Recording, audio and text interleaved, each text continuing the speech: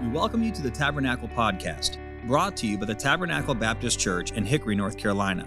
If you'd like to learn more about Tabernacle, you can visit our website, tabernaclebaptistchurch.com. You can find other sermons like this one on Apple Podcast, YouTube, and Sermon Audio. It is our prayer that God has used this message to be an encouragement to your heart. Well, let's open God's Word together and be finding, please, the Old Testament book of 2 Chronicles. You probably haven't been there in quite some time. Despite hearing about King Asa, we're in the Chronicles. I've really enjoyed studying these Bible characters, haven't you? It's been a wonderful summer. 2 Chronicles chapter 1, we'll begin our reading in verse 7. We've highlighted some of our personal favorites. I'm curious, do you have a favorite Bible character? You personally, do you have a favorite Bible character? I think it's a comfortable setting to do this in. On the count of three, we're family. Don't be shy. Shout out loud to me on the count of three your favorite Bible character. Would you do that for me? 1, 2, 3. Well, I'm about to introduce you to mine. Now, favorite characters are oftentimes somebody we're just familiar with. When I was a kid, I always said, I heard it out loud, John the Baptist, just because I knew a few things about him.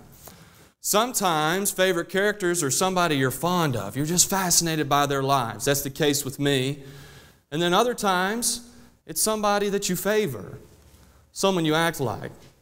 And as we've studied this summer on these Wednesday nights, and we've heard some marvelous preaching, I've been convinced that favorite characters ought to be somebody or someone who fortifies our faith. They challenge us. They strengthen us. We don't just act like these people. No, we're affected by their lives. That's why God records them in His Scripture for us. And as I began to study the life of Solomon, I came across some things I knew, and I came across some things that I didn't know. And the challenge tonight is to deliver a brief message about his life. So let me tell you something about Solomon. One man, Clarence McCartney, called him the wisest fool in all the world. It's a good title. I'm not going to copyright and steal it. He said he cast the longest shadow in all of Scripture.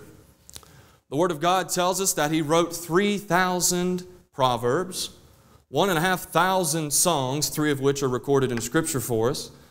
He had constructed the golden temple for Jehovah God. And out of all these wonderful feats that Solomon's responsible for through the help of the Holy Spirit of God, we really only know 2 things to mark his life. Just 2. He had a great start and a bad ending. And when I studied his life and began to draw application for myself personally, God led me to a parallel in history about Solomon's life. You might be familiar with this parallel. It was a ship. In 1912, she was the greatest and largest ship of her time. It cost nearly $7.5 million back then to make. That's about $180-something million today. And this ship was boasted about and bragged upon, and yet it set sail from Southampton, UK, all the way to NYC, and 4 days later, somewhere in the Atlantic Ocean, that ship struck an iceberg, and it sank. Now tell me, church, what's the name of that ship? It's the Titanic. It had a great start, but a bad ending. Just like Solomon, it started with glory and prestige and splendor, but ended in gloom, in shame, and in sadness. So with God's help, I'd like to preach about Solomon's life under this title, The Titanic of Scripture. The Titanic of Scripture. Would you bow your head and pray with me for just a moment? Our Heavenly Father, oh Lord, I'm a needy individual. I'm but a child. I cannot do what you've called me to do without you. I come here today not to prove anything. I just want to pass along the message you've given me. Would you please help me? I claim the filling of your Spirit that you've promised to those that yield to you. Help us to receive your word and to respond accordingly. In Christ Jesus' beloved name we pray. Amen. 2 Chronicles chapter 1. I'll be straight with you. My aim tonight is to keep someone from sinking. You know what I mean? If I could put my sermon in a sentence, it would be this: get wisdom and guard your heart. That's pretty simple, isn't it? So let's start with the beginning portion of Solomon's life. We'll divide it into 2 portions, a great start and a bad ending. Let's look at this great start in 2 Chronicles chapter 1. I hope you're there. We'll begin reading at verse 7. The Word of God says this, you're familiar with it. In that night did God appear unto Solomon, and said unto him, Ask what I shall give thee. And Solomon said unto God, Thou hast showed great mercy unto David my father, and hast made me to reign in his stead. Now, O Lord God, let thy promise unto David my father be established. For thou hast made me king over a people like the dust of the earth in multitude.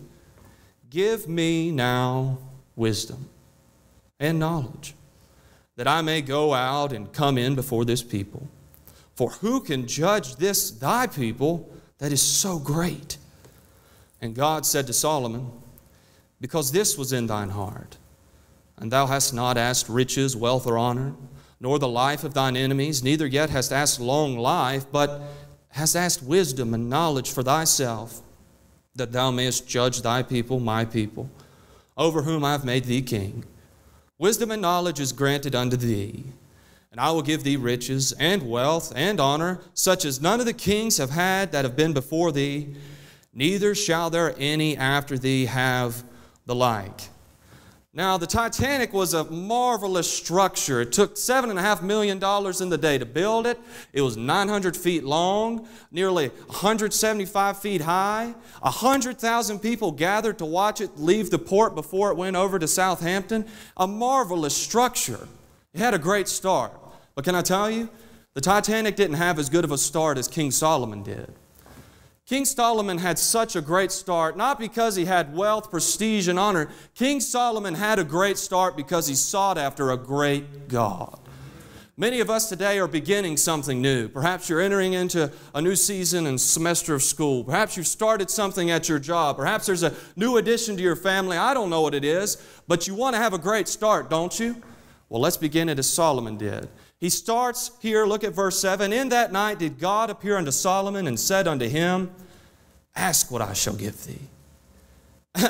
Can you imagine? Solomon's in his late teens. Some of these young people here are the same age. His late teens, maybe his early 20s. And God, the creator of the universe, gives him this privilege. He says, Ask, a commandment, what I shall give thee. He could have asked for anything in the world. What would you have asked for in your late teens? I have a fetish with vehicles. I probably, in my carnality, would ask for a new vehicle.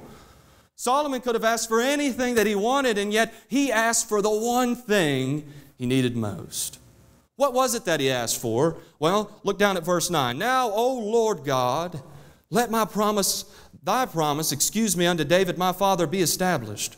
For thou hast made me king over a people like the dust of the earth in multitude. Here's what he asked for, verse 10. Give me now what? Wisdom and knowledge, let's not forget it, that I may go out and come in before this people. For who can judge this thy people that is so great? Verse 10 tells us he asks for wisdom. He asks for understanding. What is wisdom? What is wisdom? Simply this, it's just discernment. It's judgment. It's the ability to know what's right. It's the ability to know what's best. It's knowing what God wants us to know, knowing what God Himself knows. It's knowing the mind of God. This type of wisdom is. And Solomon asked for it. He could have asked for anything in the world. And look at verse 9. He says, Now, O Lord God, let thy promise unto David my father be established. We understand that. Then he says, For thou hast made me king. Verse 10 says, Give me now wisdom, but verse 9 tells us preceding that, For thou hast made me king.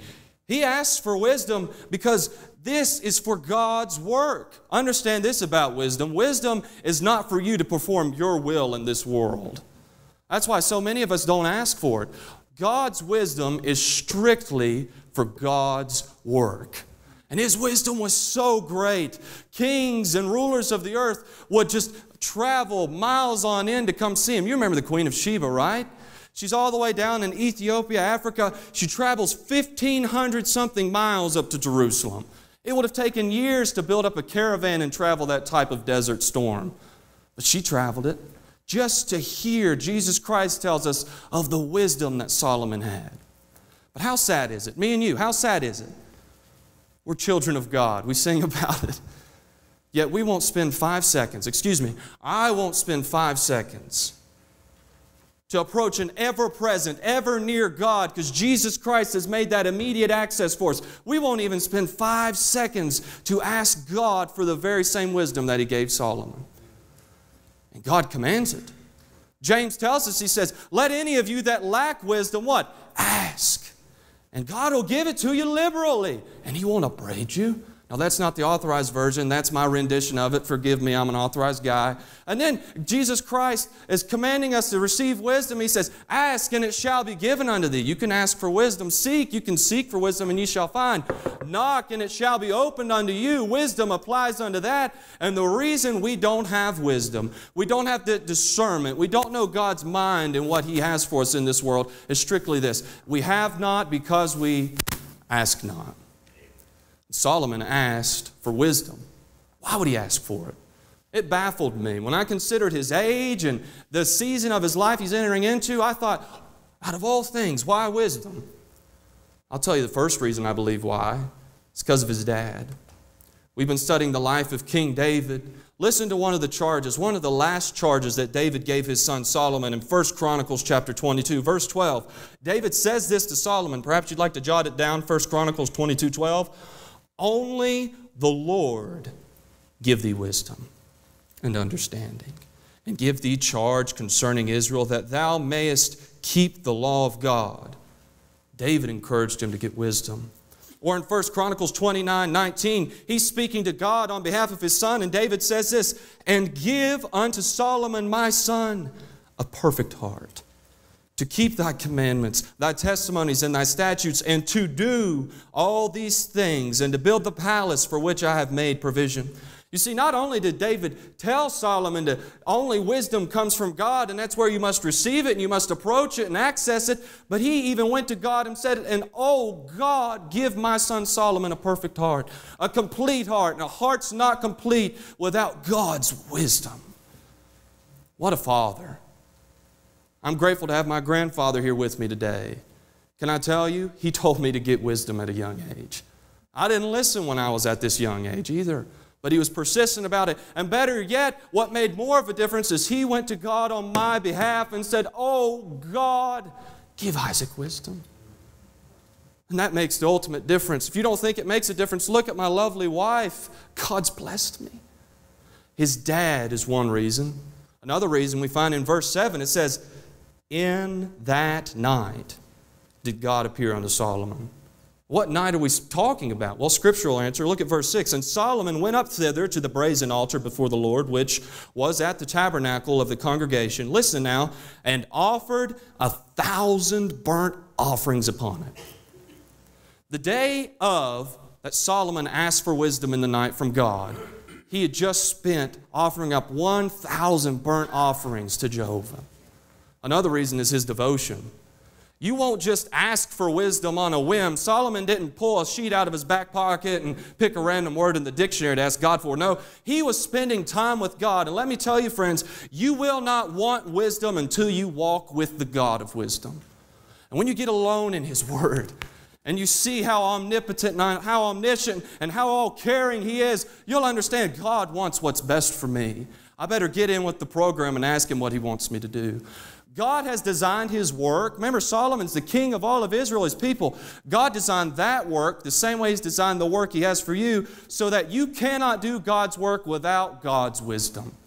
And it's utter blasphemy, and it's even sin to not use the wisdom God wants you to have when you're in His work. It was his dad. That was a reason. It was his devotion. But even yet, it was his duty. Look at the end of verse 7. He says, God to Solomon, ask what I shall give thee. Is that a suggestion? It's not.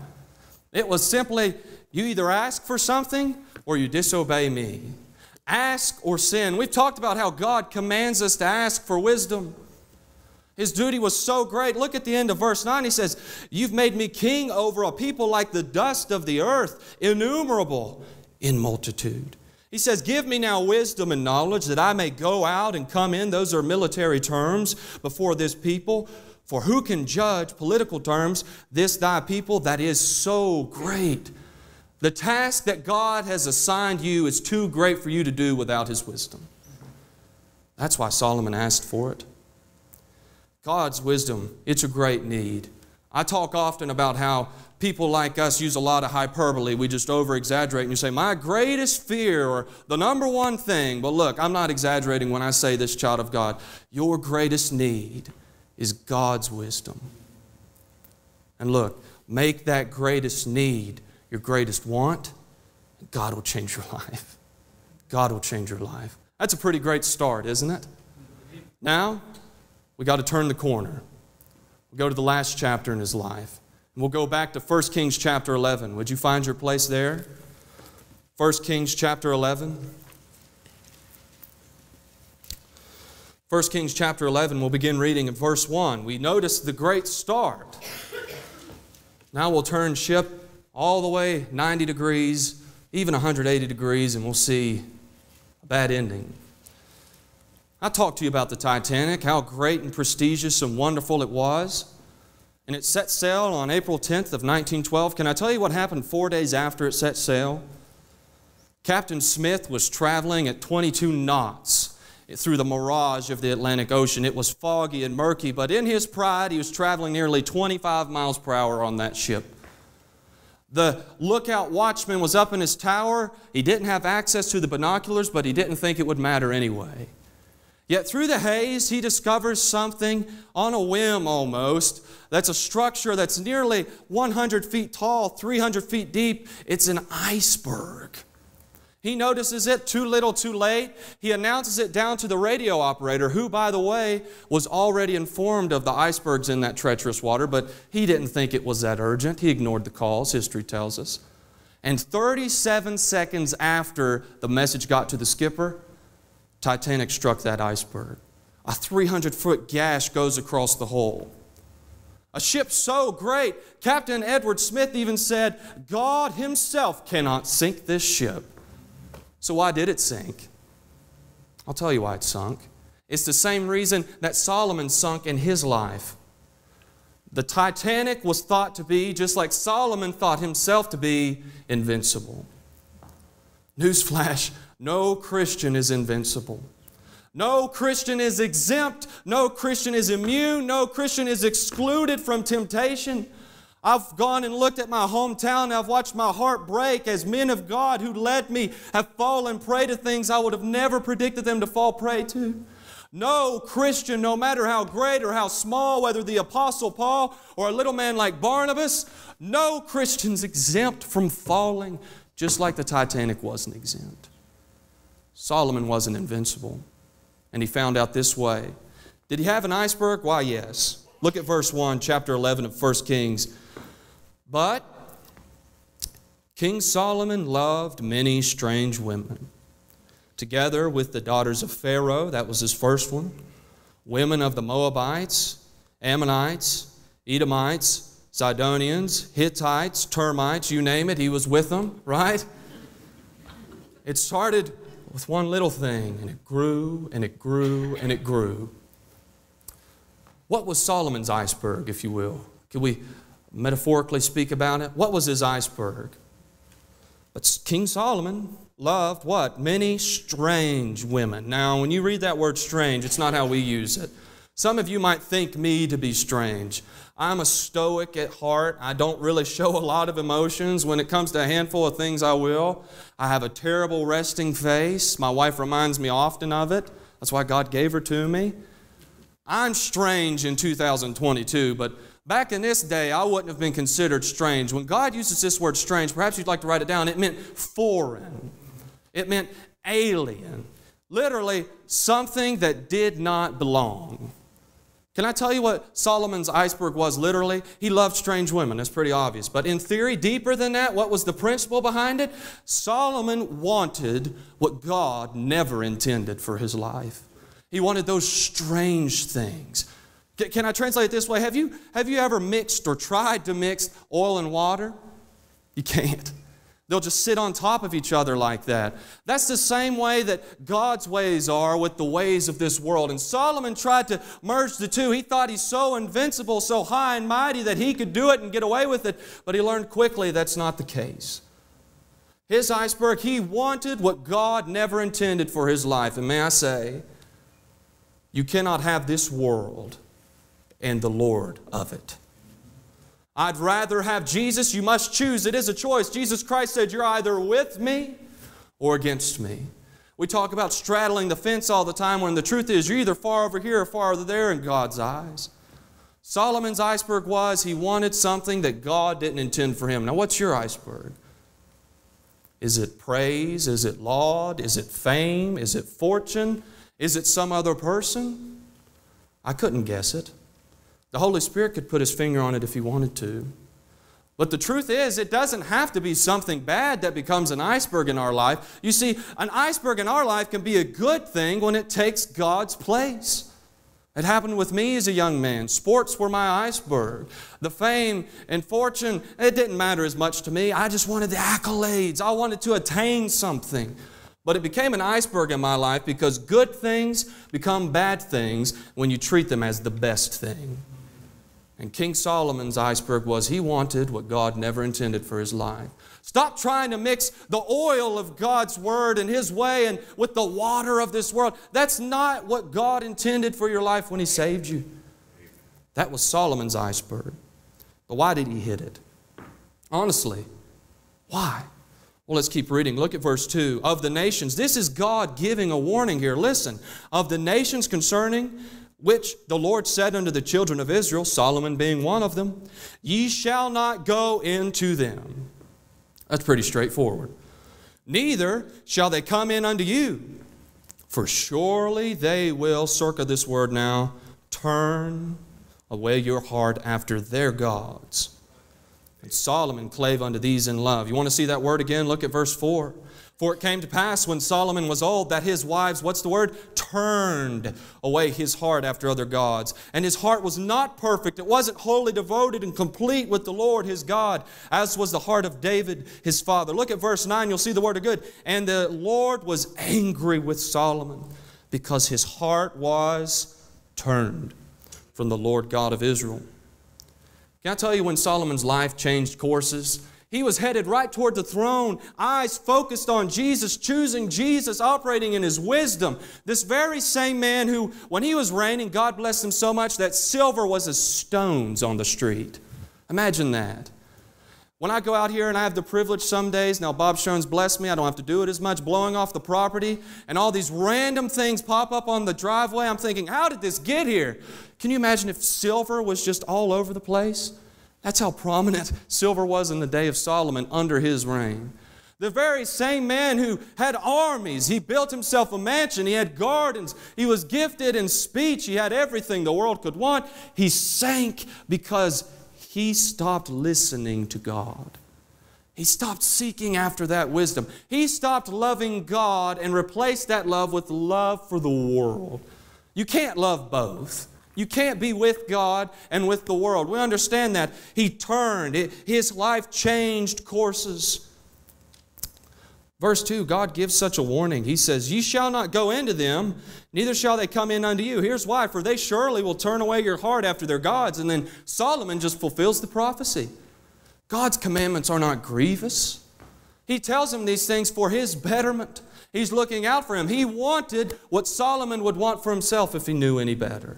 If he didn't have that sinful, unredeemed flesh he's carrying around with him everywhere. He hit that iceberg because he stopped listening to God.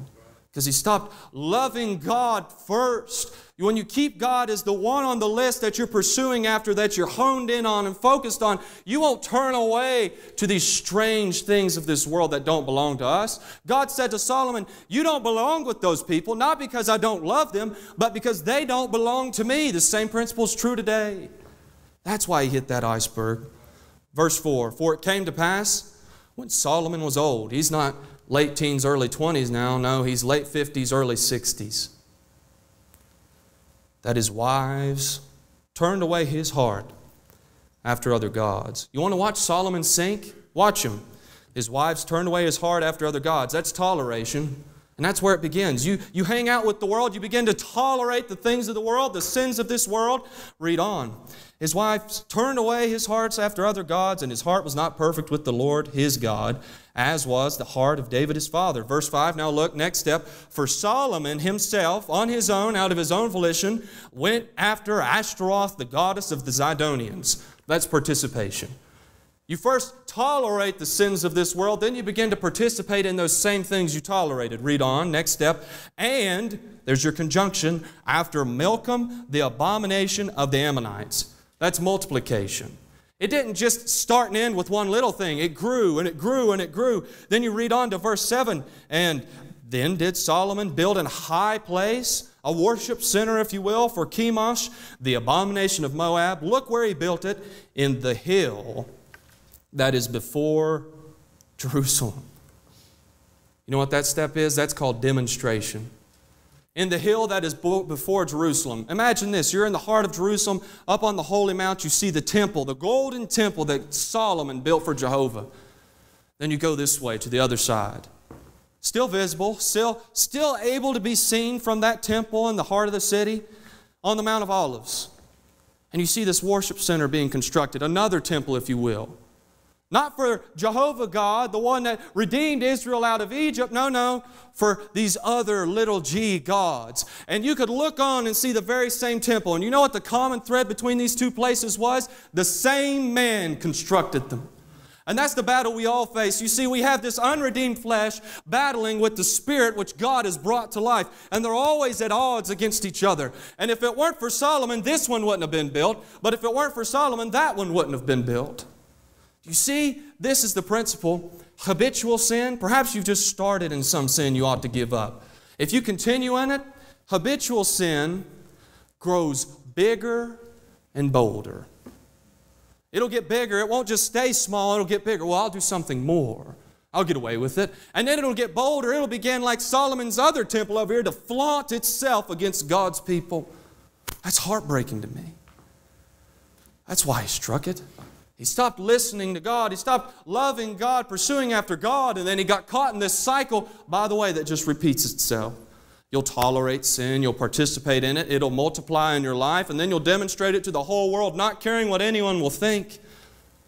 Now look, perhaps you're here and you say, you don't know what I've done. You don't know the iceberg that I've struck.